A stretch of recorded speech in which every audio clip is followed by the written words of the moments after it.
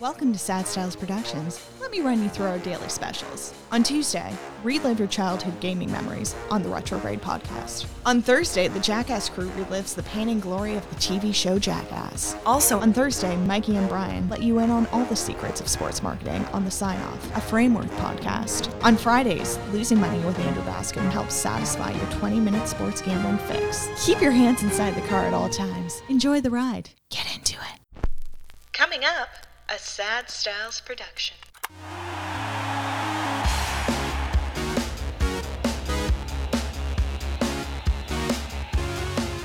Hello and welcome. My name is Mikey Aaronworth, signing on to the Sign Off, a Framework podcast for yet another week, and I am joined in studio for, a third or fourth week in a row by my favorite co-host, Brian Aaronworth, president of Framework Sports Marketing. Hopefully not just my favorite co-host, but the favorite co-host of the listeners as well. You're kind of turning heads. You're all the buzz in the industry now. Well, I think we need to do some special giveaways to make sure that they keep watching it. That's fair. Hey, why not? Actually, speaking of, we're going to be doing a little bit of a giveaway starting this week, something unique that we haven't really thought of before, but we've seen a lot of very nice and generous reviews come through the iTunes store and the platforms, all of the platforms that do accept reviews. We get to see all of those in one place. A lot of you have said some very nice things about the podcast, about my co-host as well, Brian Aaronworth.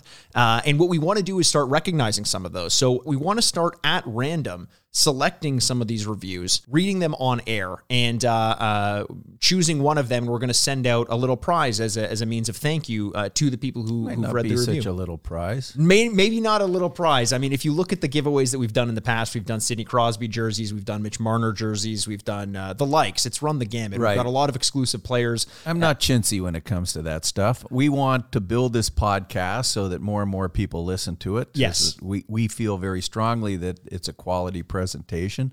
A lot of informative information that you're going to get well on done. this. And a lot of very well-spoken dialogue, apparently, according to that. And you know what? I'm really pleased with the high percentage of great reviews. Yeah.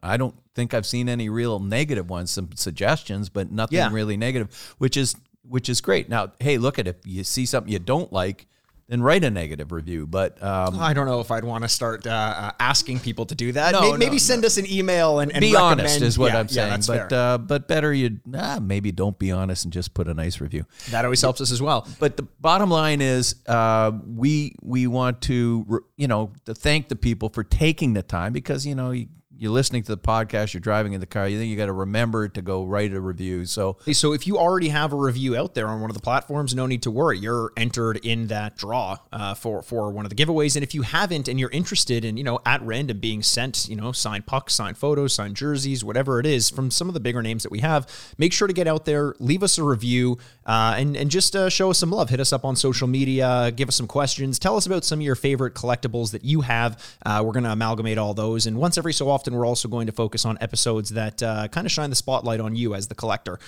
We had that Matt Ellenberger episode, who runs the Sidney Crosby Collectors and Mario Lemieux Collectors clubs on Facebook, groups on Facebook, and those went over very, very well. We had a lot of you send us some of your best memories from your times as a collector, as well as some photos of the pieces or photos of you and some of your favorite players. Those are great. We thank you for submitting those, and we will be mentioning those on future episodes as well. Yeah, future shows, we want to start talking a little bit more about specific memorabilia, yours, ours, values, some things like that. So, and one of the upcoming episodes, we're in touch with Sean Chalk, who's one of the foremost experts on Wayne Gretzky. Yeah, he has a great Facebook page where he has thousands of followers that share their information about Wayne. Of course, we have a vested interest in the things that we've done with Wayne. We've talked about many times. So absolutely. And that kind of brings us into the topic of today's episode, because you mentioned that we're going to start putting eventually more of a focus on the collector and the collector's memorabilia and sort of their best stories, because there's a lot to pull out of that. But what we've been doing to this point has been more about talking about what makes this industry run as some of the people who are involved in running it. And something that happened recently, which obviously didn't only affect us, but changed the way in which we have to market ourselves and run our company, is something that we've kind of actively avoided talking about, because I don't think a lot of people tune into podcasts to remind themselves of all of the bad things that are going on in the world around us. So we often try not to talk about the big C, COVID, right? You know, it's not something we always want to bring up. A lot of people want to listen to podcasts as a form of escapism, but this is an episode that we thought we'd kind of be remiss if we didn't shine a light on exactly how much of an effect it had on our industry. And we know everyone out there, especially in, you know, manufacturing jobs, people who used to go into an office and now work from home. It's changed the lives of just about everyone on the planet. But why don't we open the doors a little bit and walk the listener through specifically what happened to the company, our initial thoughts, and how we've had to pivot as a result, even up till today. I know we like to say, you know, back when COVID hit and this and that, it's still clear we are in the middle of a pandemic in a lot of ways. And the industry continues to be affected by it economically, logistically, and also in the way that people are collecting. So let's start at the very beginning. I want to ask you this, because I have somewhat of a different perspective in terms of when I was first made aware of what was going on. And the whole episode isn't going to be about, you know, our thoughts on COVID. It is going to be about how it's affected the industry. But let's start by giving some context. When did you first start to become aware that this may be something that was going to not just affect you and potentially, you know, make you wash your hands more, but when did you start to get a sense that this was going to be something that was going to change potentially the way you ran your day-to-day business? Well, when obviously, I think the first thing that hit me was when the government said you got to shut down. So was that was the first time it really were you aware leading into it that something like this may happen, or was it no? Kind of, I mean, who would have anticipated what would happen?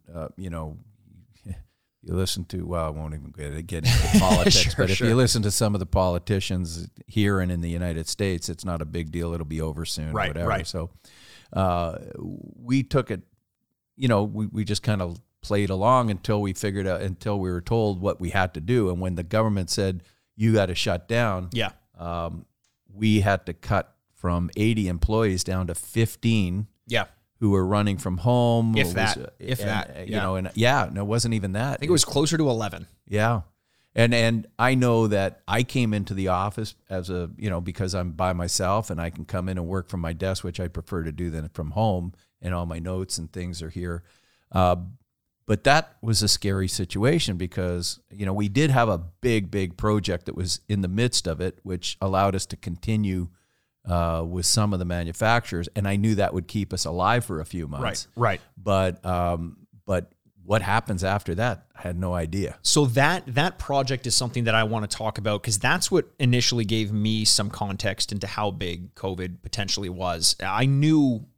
I think probably earlier than you, that it was going to have a major effect on our economy and on our business. Did you figure that out when you were in China? When I was in China, there's a tease to when the story's going to, what we're going to get into with the story. But I do remember, you know, you mentioned who knows how long it was going to last and this and that. When we had initially cut back from the 80 employees to 11 or so, I don't know why I'm pulling that number, but I'm pretty sure that was correct. When we did that, I remember talking to everyone and mentioning, you know, we're hoping this is only going to be something that lasts a few weeks. We're going to play it week by week. It's funny. It's legitimately made me chuckle there, because it's funny to think that at one point we figured maybe 2 to 4 weeks and we can get back started. But from that perspective, what had we dealt with? SARS was a pretty big deal, but it wasn't something that shut everything down for a year. Yeah.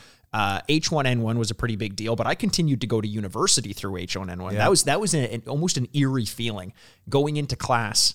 I was not afraid of it because I was, you know, in my early 20s and I thought nothing could hurt me.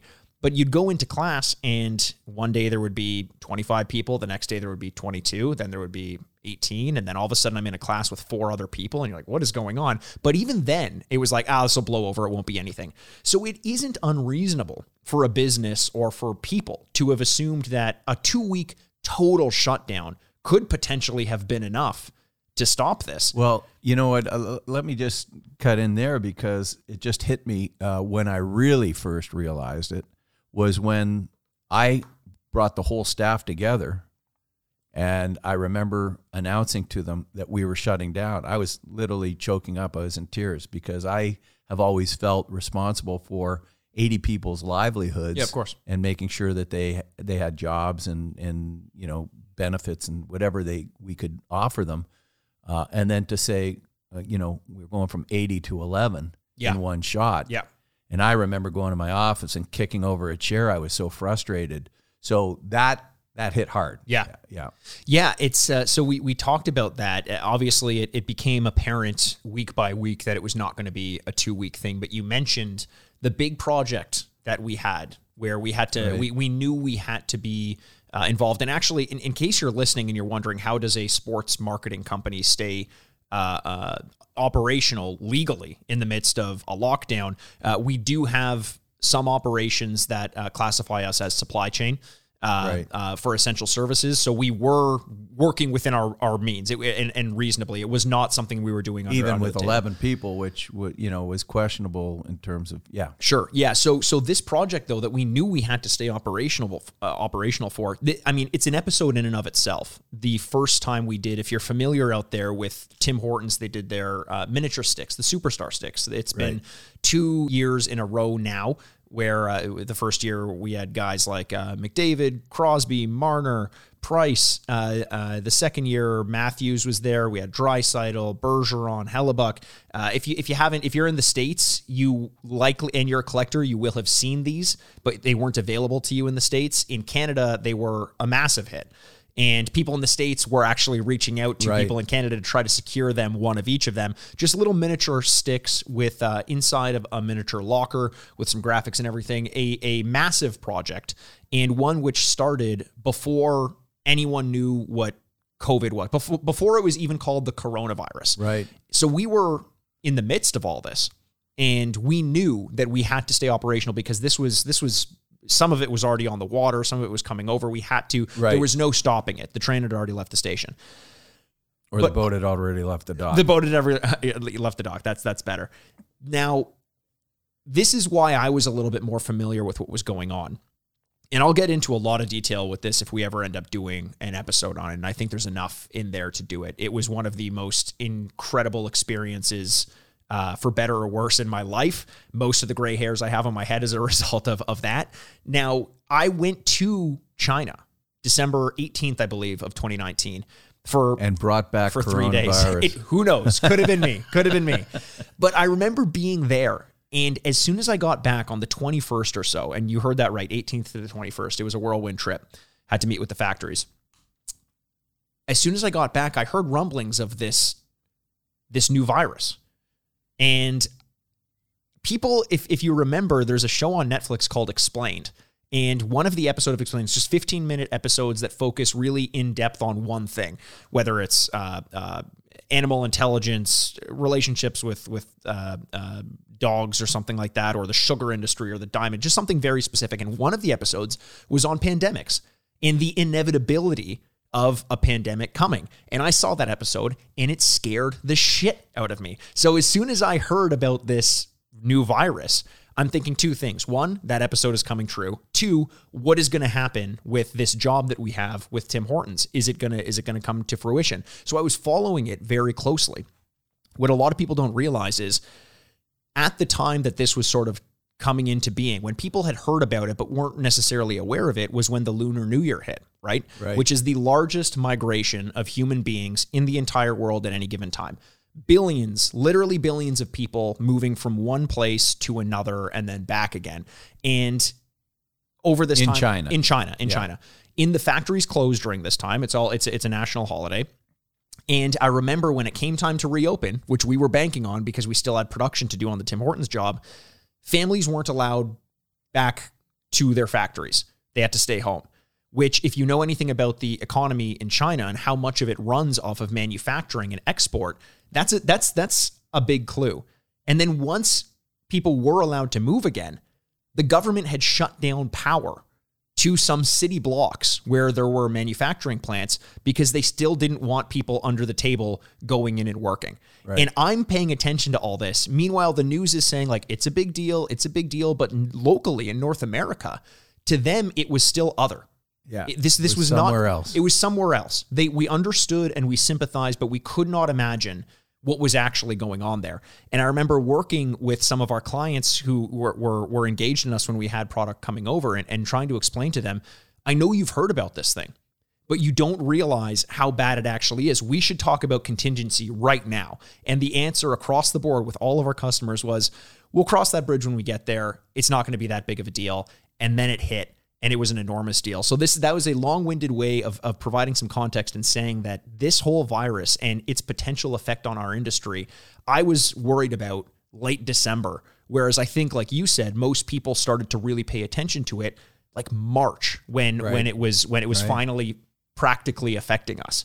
Now, so that's kind of the initial outset of what effect it had on our company immediately. But what was your thought? You know, we're coming in with 11 people. It's starting to dawn on you that this is not going away anytime soon. And you still have a company to run. We still have to pay rent. The government subsidies in that regard hadn't come through yet. Yeah. We still had to pay the salaries of the 11 people. Was anyone going to be interested in sports memorabilia at a time like this? What's going through your head once you start to realize that this is not going away? Well, the first thing was, I knew we had the Tim Hortons job, and I had complete faith in you, and you were trying not to worry me. But if I knew what you knew, I probably would have had a worse time of it. I just figured that Tim Hortons job would sustain us and pay some bills throughout the worst case scenario. Presuming it went through properly, which was a big if. But I didn't know that. Yeah. So now we had reassurances from Tim's that they're going to go ahead with the thing. We just had to get them the product, and I didn't know how tricky that might have been. Right. But moving forward, now I got to figure out what we're going to do. Like, how is this going to affect us?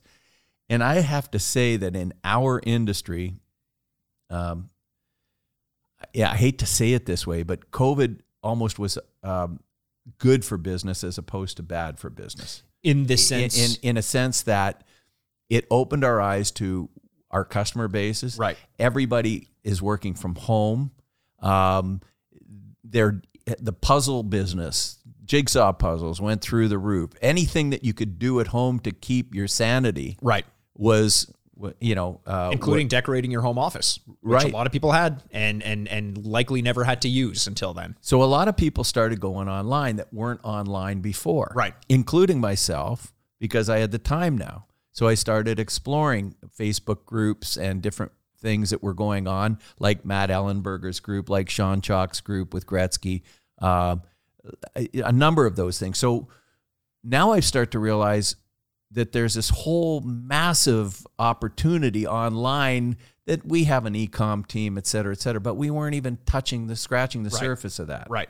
Okay. So now we start to think, well, how do we tap into that? And I'll be very honest, back in the day, when the internet started to kind of really gel. 2015? Yeah.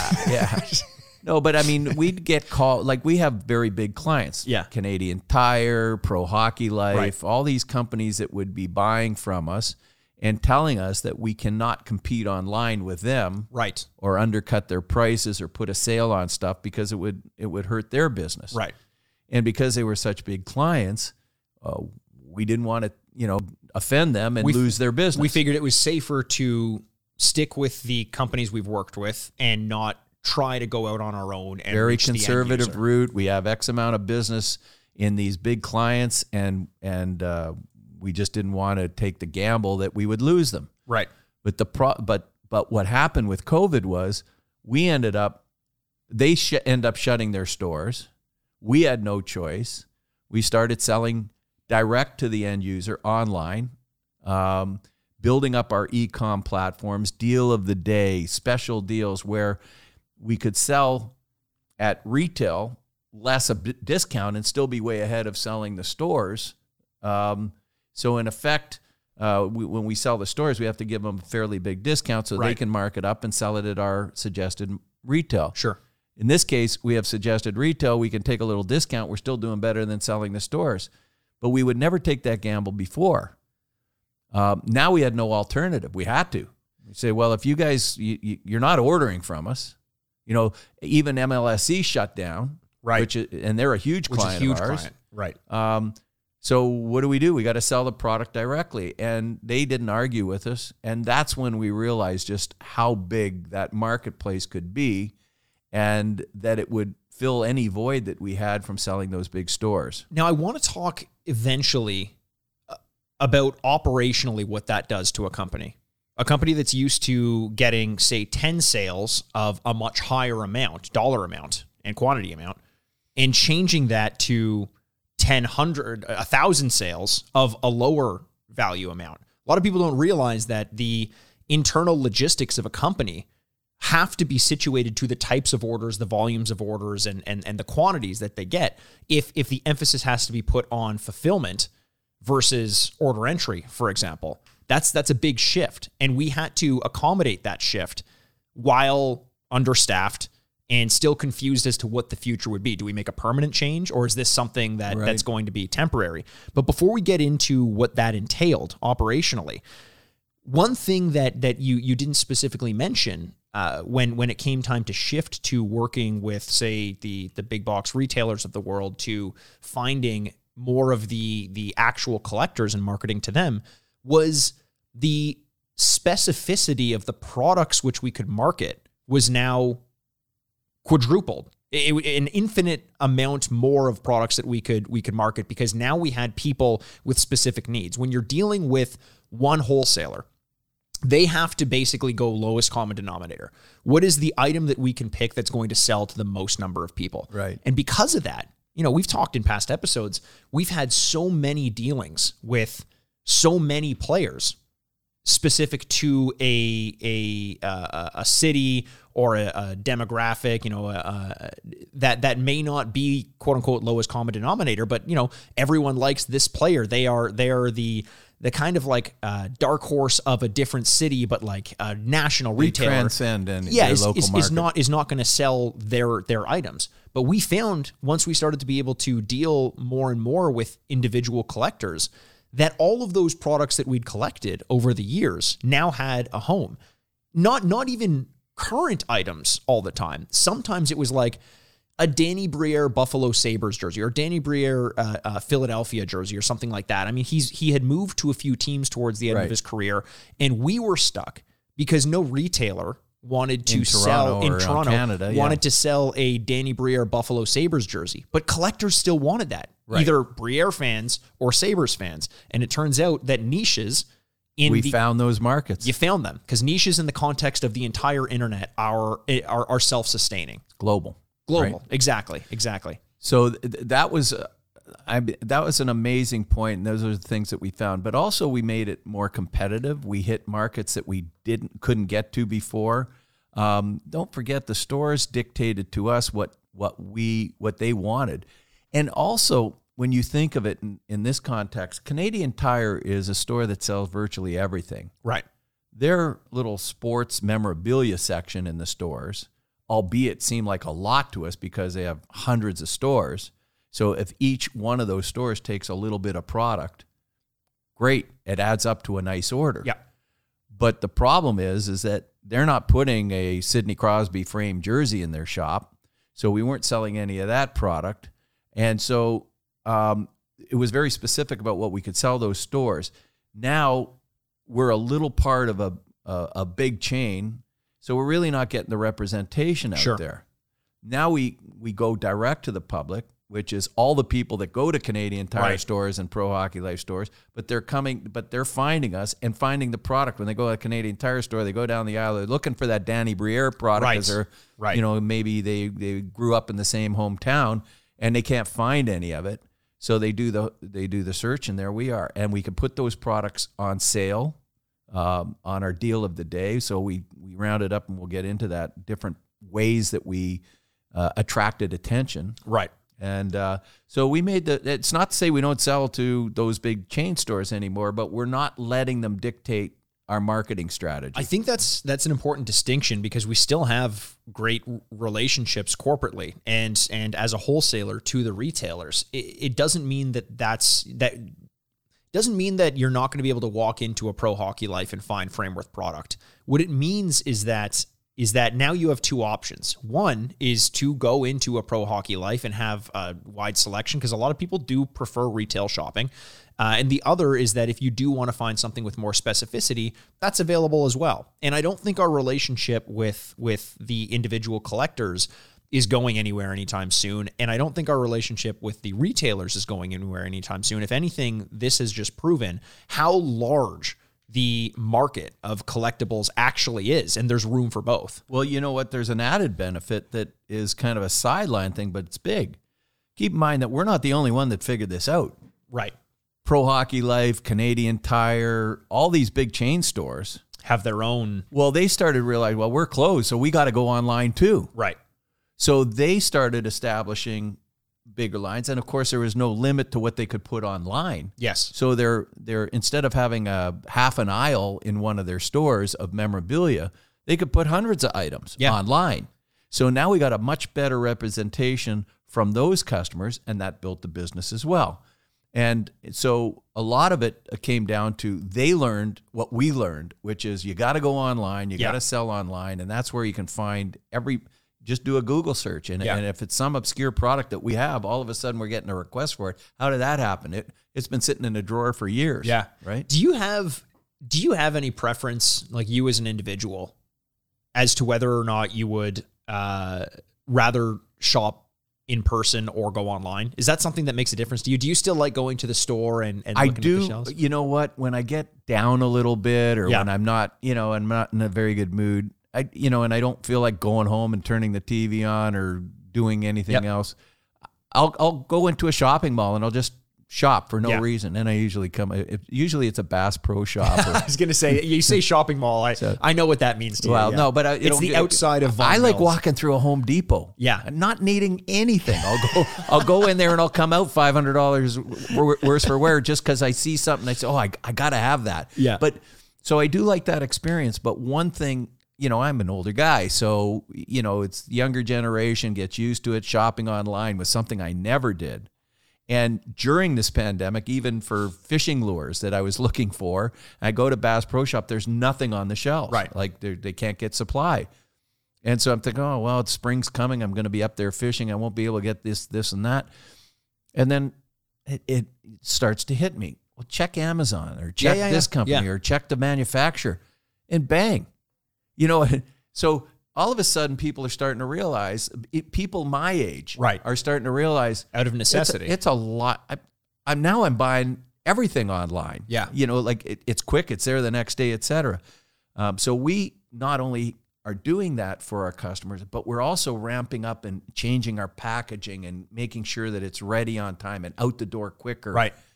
It allows us to do stuff like that, which gives our customers better service. Every week we put a mystery box deal together. Yeah. And they're in the hands of people within a week to 10 days of the orders coming in.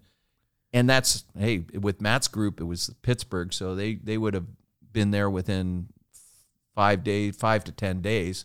And then they show them online and look what, they call it mail day. Mail day. Which is now a common expression. It's mail day, and they'll open the box and show what they've got online, which is so interesting because that helps us. It of course it does. I mean, it's word of mouth and it's showing off the products that we're selling. But mail day is because they're ordering online and receiving the goods online. You can't have a mail day if you're walking into the store to get something, right? So that even that has been influenced by the fact that we've shifted to online. I find it interesting though that I actually think, if anything, I've always shopped online. It's always been something that I've done. If I can't find something somewhere, I'll go online. If COVID has done one thing for my shopping habits, it's made me appreciate the idea of going to a shopping mall and just browsing. I can't wait to go back to a shopping mall and just browse, to do what you do and walk into a Bass Pro Shop. Recently, I had something on Amazon that I wanted to order, and I was like, you know what? It was a book. I'm like, I bet you that's at Indigo. There's an Indigo around the corner from me. And I purposely dialed the technology back so I could walk into an Indigo and go pick it up because in person. There's lots of other interesting things to see. So you got both avenues now, but it works either way. And I'll tell you the other thing that we're doing, which you're heading up here, is changing our whole system, because we need to get better reach. We need to have better platforms to increase our service because business has gone significantly higher, even through COVID. And we want to be more efficient. We want to have better customer service, we have better response times, better delivery service. So we're changing our whole platform, which should happen around January 1st, is what you told us at our meeting this morning.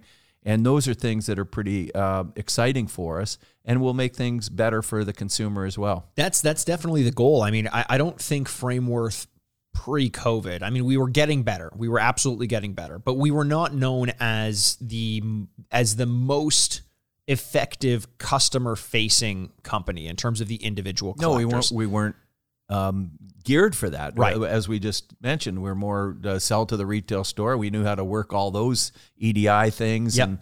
So let's get into that then. I wanted to get into some of the deals and marketing ideas that you had as a result of recognizing the reach that we had on our website. We'll get to that after. Let's start now by talking about operationally what it meant for a company who's used to dealing with those lower volume of higher value orders and shifting essentially overnight to a higher volume of lower value orders. What were some of the challenges you faced in that, apart from the fact that we only had 11 employees to do it? Well, it's not even apart from the fact we only had 11 employees. Yeah. And now all of a sudden, I'm coming up with ideas like Deal of the Day, and we would put our products out there that we never had on for less than retail, or you couldn't find it less than retail, and people were eating them up. Right.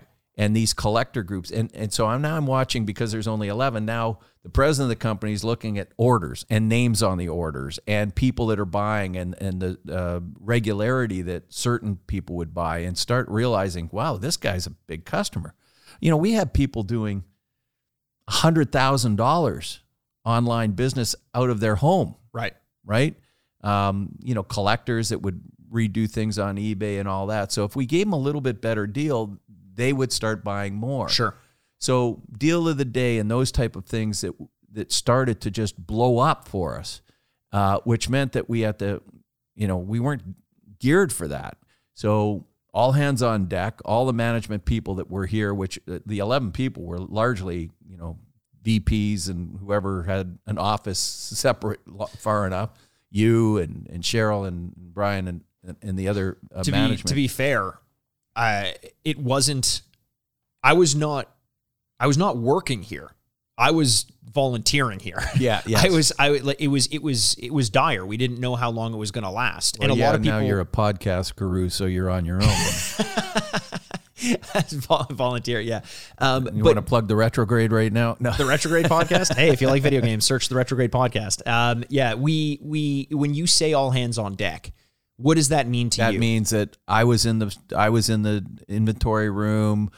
Somebody else was in the shipping area. We're just trying to get these orders, and so we go from one big monthly order for a big chain store, which all goes skids and out the same time, to 100, 200 orders every couple of days. Right. And they all have to be individually packed and picked and pulled. So now we're kind of getting into an Amazon mode where we got to quickly and efficiently change the way we find things, package them, group them together. Never mind order entry and writing up shipping labels even. Right. We didn't have these processes automated. Right. So if we got 100 orders in a day, 100 orders, that is someone who may be used to entering 10 orders in a day. That was their job. Right. Now has to do 100, not to mention they're probably not even here in the first place. So what did that do for us? You ended up doing a lot of that and realizing some of the things that were slower or less efficient, and that changed everything in addition, because sometimes the people in that job are just, hey, this is the way we've always done it. I guess we have to do it that way. But when a management individual gets in there like yourself and say, why do we do it this way? Why can't we do it that way? And that'll save so much time. Isn't that what you found? Yeah, in a way, I think it was less about, for the first time, because I had done order entry before, if someone's away and you have to do it, but the volumes were they were manageable. And the fact that there were more employees to come back either from vacation or whatever meant I could fill in for a day and do it the way I was going to do. But this was out of sheer necessity. There were not enough hours in the day to collect the orders, enter them, print them, fulfill them, then write up the shipping labels. We literally did not have the ability to do that. And I know there's people out there probably thinking, well, then why wouldn't you just hire more people back? It's a simple answer. We couldn't. We did not know whether it would be safe. Every time we considered bringing one person back, this is still at the time when it's very unclear what COVID even is. I think now we have a better understanding of how to protect ourselves from it. But at the time, it was still very much an unknown. So one more person in there was one more liability. We actually did have at one point someone test positive for COVID. Right. Towards kind of the early goings. Now, before there were mandates, before there were regulations, we had rules in place to prevent people from transmitting it in a worst case scenario where someone actually got it. And thankfully, it didn't pass to any of the other employees, which could have shut us down. Could have absolutely shut us down. Supply chain thing. Exactly. And so it was very, very scary. But to your point, there was out of necessity a need to automate, to fix the systems that we use to cut corners, but find a way to make it so that those corners didn't need to exist. Right. And as a result, you mentioned COVID potentially being good for the collecting industry.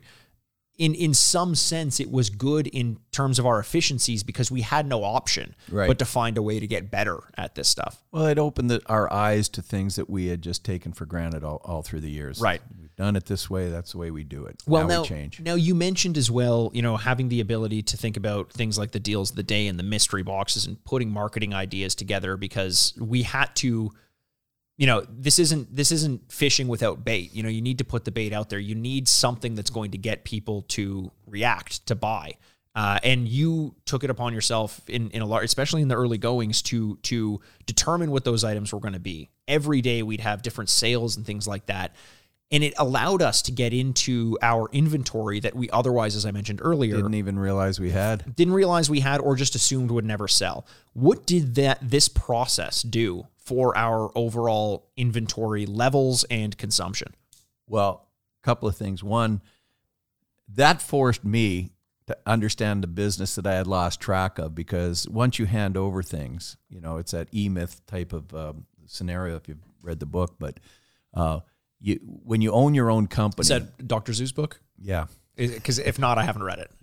No, it's actually quite informative. It's a book about how individual people or owners start a business and then grow the business and never hand off the responsibilities they have because they don't think anybody else can do it as well. Right. And then eventually when you do, if you don't do it like a McDonald's franchise or a Tim Hortons franchise where you have a job description for everybody and they know their job and they know how to do it. Most entrepreneurial businesses don't do that. Right. So when they start to hand it off, it's not done properly or it just falls apart.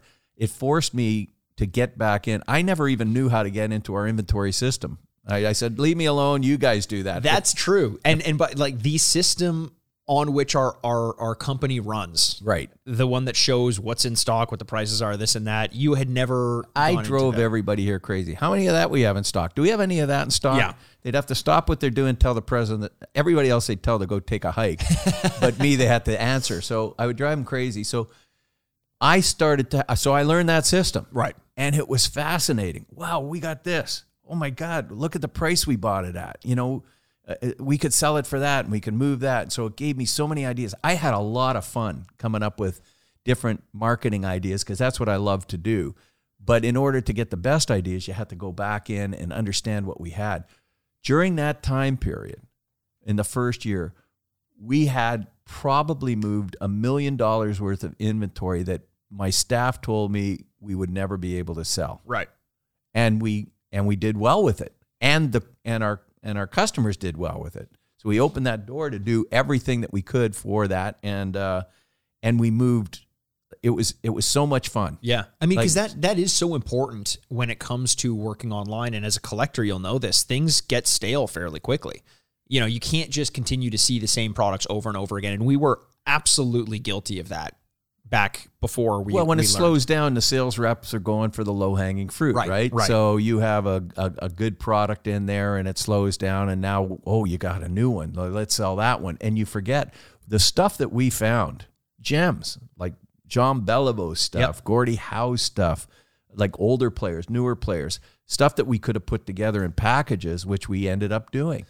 So it sat there for years on a shelf, sometimes from our beginnings. Yeah. Yeah. And then realized that, wow, we had things from the 2000 All-Star game signed by the goalies. We did a special promotion. How do we remarket this stuff? Yeah. It ended at the time because it was like overdone. And then we bring it back and it's like gold. Now it's vintage again. Yes. Yeah, as opposed to just being...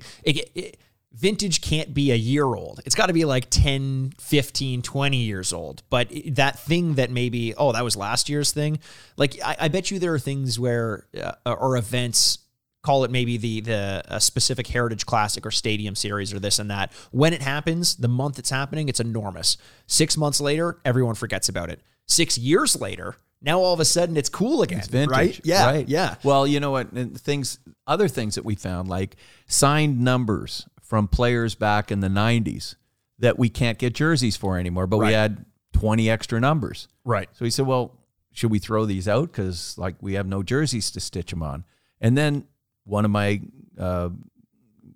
crack marketing people decided to design a nice photographic piece where we embed the number in that, and it became a big seller. Yeah, yeah. So all those things started to come out of the closet and the shelves and put on new, fresh product that sold really well. Now, we're getting a little bit short on time, so I want to kind of talk about what these experiences are doing to us moving forward, or for us moving forward. You know, we're back to a much larger number of employees.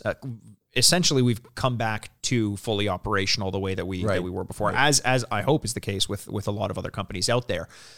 So we still have the same mentality. We have a lot more resources to implement. What have the major changes been week to week now versus pre-COVID? Well, so what's happened is during the year or more that we've been doing the, say, deal of the days and that, so they get a little bit stale because we keep going back to the well with, products that we had and et cetera. I gave our staff a mandate to create a whole new product line that we can launch through there. So in the next 2 weeks, you're going to see probably the biggest launch of new products that we have out there. The other thing, by exploring the customer bases like the Facebook groups that we have talked about, we see what they value and what items that they think are really unique. And so we've now looked for different jerseys that haven't been out there before. We've got some really exciting, new, fresh jersey products that are different than anything you've done. We've developed a milestone jersey. So we know we can move them. And it also helps us do more signings. Sure. For instance, we just signed Mrazek as an exclusive for our company, Leaf goalie. And we may not have been able to guarantee what we used to guarantee, but we do a Leaf mystery box. Yes. And that moves 100 in one day. Yep. 100 jerseys, 100 photos, and 100 pucks in one day. They always sell out. Yep. And so we know that out of that, there might be 10 Mrazek items, 15 Mrazek items in that grouping, photos, pucks, and jerseys as a total. So we know that there's a standard way of doing it because we have a history now of what's successful online. If we took on Mrazek and then the stores decided not to buy them, yes, we'd be stuck with them. And so now we can control our own destiny, which is great. So with that in mind, it allows us to get more players on board, more variety, and all that. Now it's interesting. You mentioned that the product line started to get a little bit stale as we kind of went through what we had in the past, and it's funny because we kind of backed into having the variety that we had in order to reach these markets and continually update and refresh the product line. Now we've recognized that it's something we have to do on our own. We have to get relationships with more players. We have to design new and interesting items. We have to find new marketplaces. And with that, I was wondering, is there one word that you can summarize, that you could use to summarize your shift in mentality? One word that you kind of focus on to help understand what is needed to continue the business moving in the direction that it was? Because I have one. If you, okay, go ahead. It would be variety. Yes. And variety, not just in the product selection, but in terms of the demographics, the marketplaces that we're selling to, in the overall price ranges of products, just having more things for more people. And the relationship with the collector is what enables us to find homes for all of that variety. But without it, people stop looking. You need the variety to hit all the markets. If I was to use another word, it would be uniqueness. Okay. Yeah. So what gives us a competitive advantage? What's our unfair advantage is what we used to call it, which is Sidney Crosby. But it's not just Sidney Crosby. It's Sidney Crosby. So instead of just saying, okay, we got Sidney Crosby, everybody has to come to us for Sidney Crosby. Right. Now there's secondary markets, so guys are reselling the jerseys, the pucks. Well, we don't sell pucks alone in that, but so we take that for granted because he sells on his own. But what if we made some really fresh new Sidney Crosby, right, which, by the way, you're going to see some great new stuff coming out. I'm very excited about that. In the next week or so. What if we had something really unique? So instead of just sitting on the fact that he's the best hockey player in the world, people might argue with me, but that's my belief. So instead of just relying on that fact and everybody has to come to us for the product, let's not just sit on that. Let's give them something really cool, really different and new. And that applies to all of our players because we've heard from our groups online. The stores aren't giving us that. Yes. Because if you go into a store and the clerk at the store gets asked about, hey, can you make this kind of product? We're not hearing that from that guy walking aisle 9. No, of course. But we are hearing it from the collector. Why don't you do this? Or this would be a cool idea.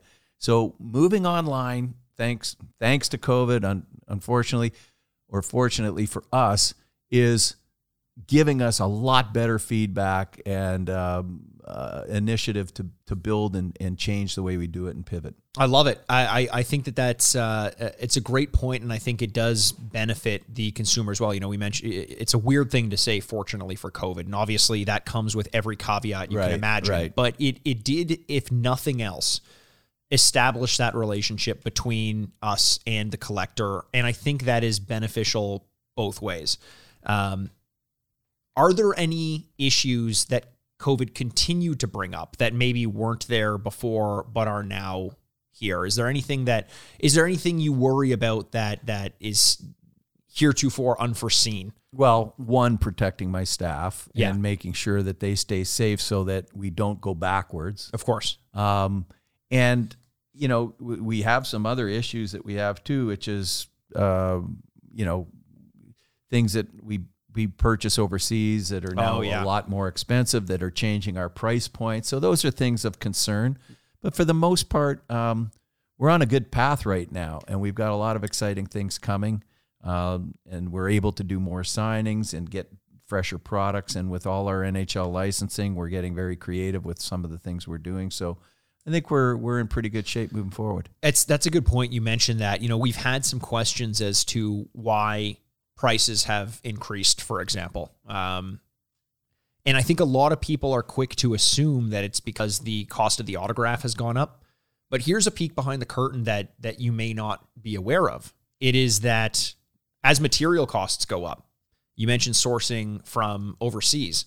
COVID has done something to freight where a container that used to cost us X amount to bring over from, say, China for some materials that we have, whether it's some of the molding or plexiglass, things like that, the cost to ship it is literally 5 or 6 times as expensive as it was before. Right. Now, there's an element of that which benefits the local economy because you have to go local when freight costs are that high. The other side of it, though, is that there's no way around it. The consumer's going to pay more. The consumer's going to pay more because we pay more. Now, we've done as much as we can to accommodate some of those costs on our website. For example, we do free shipping across the board. So we can't give away the farm. But if you notice the prices are going up, this is not just a Frameworth issue. This is an industry issue. It's not always due to the players asking for more or an artificial inflation of the player's signature. There are so many factors at play that you may not you may not realize, but if you did peel back the layers a little bit, you'd see how much actually goes into that. And I mean, that itself is a fascinating enough topic of a podcast. But anything else you want to say out there too? Yeah, I just want to give a few teasers. So now that I'm back from my summer sabbatical, I'm going to spend a lot more time kind of planning for this.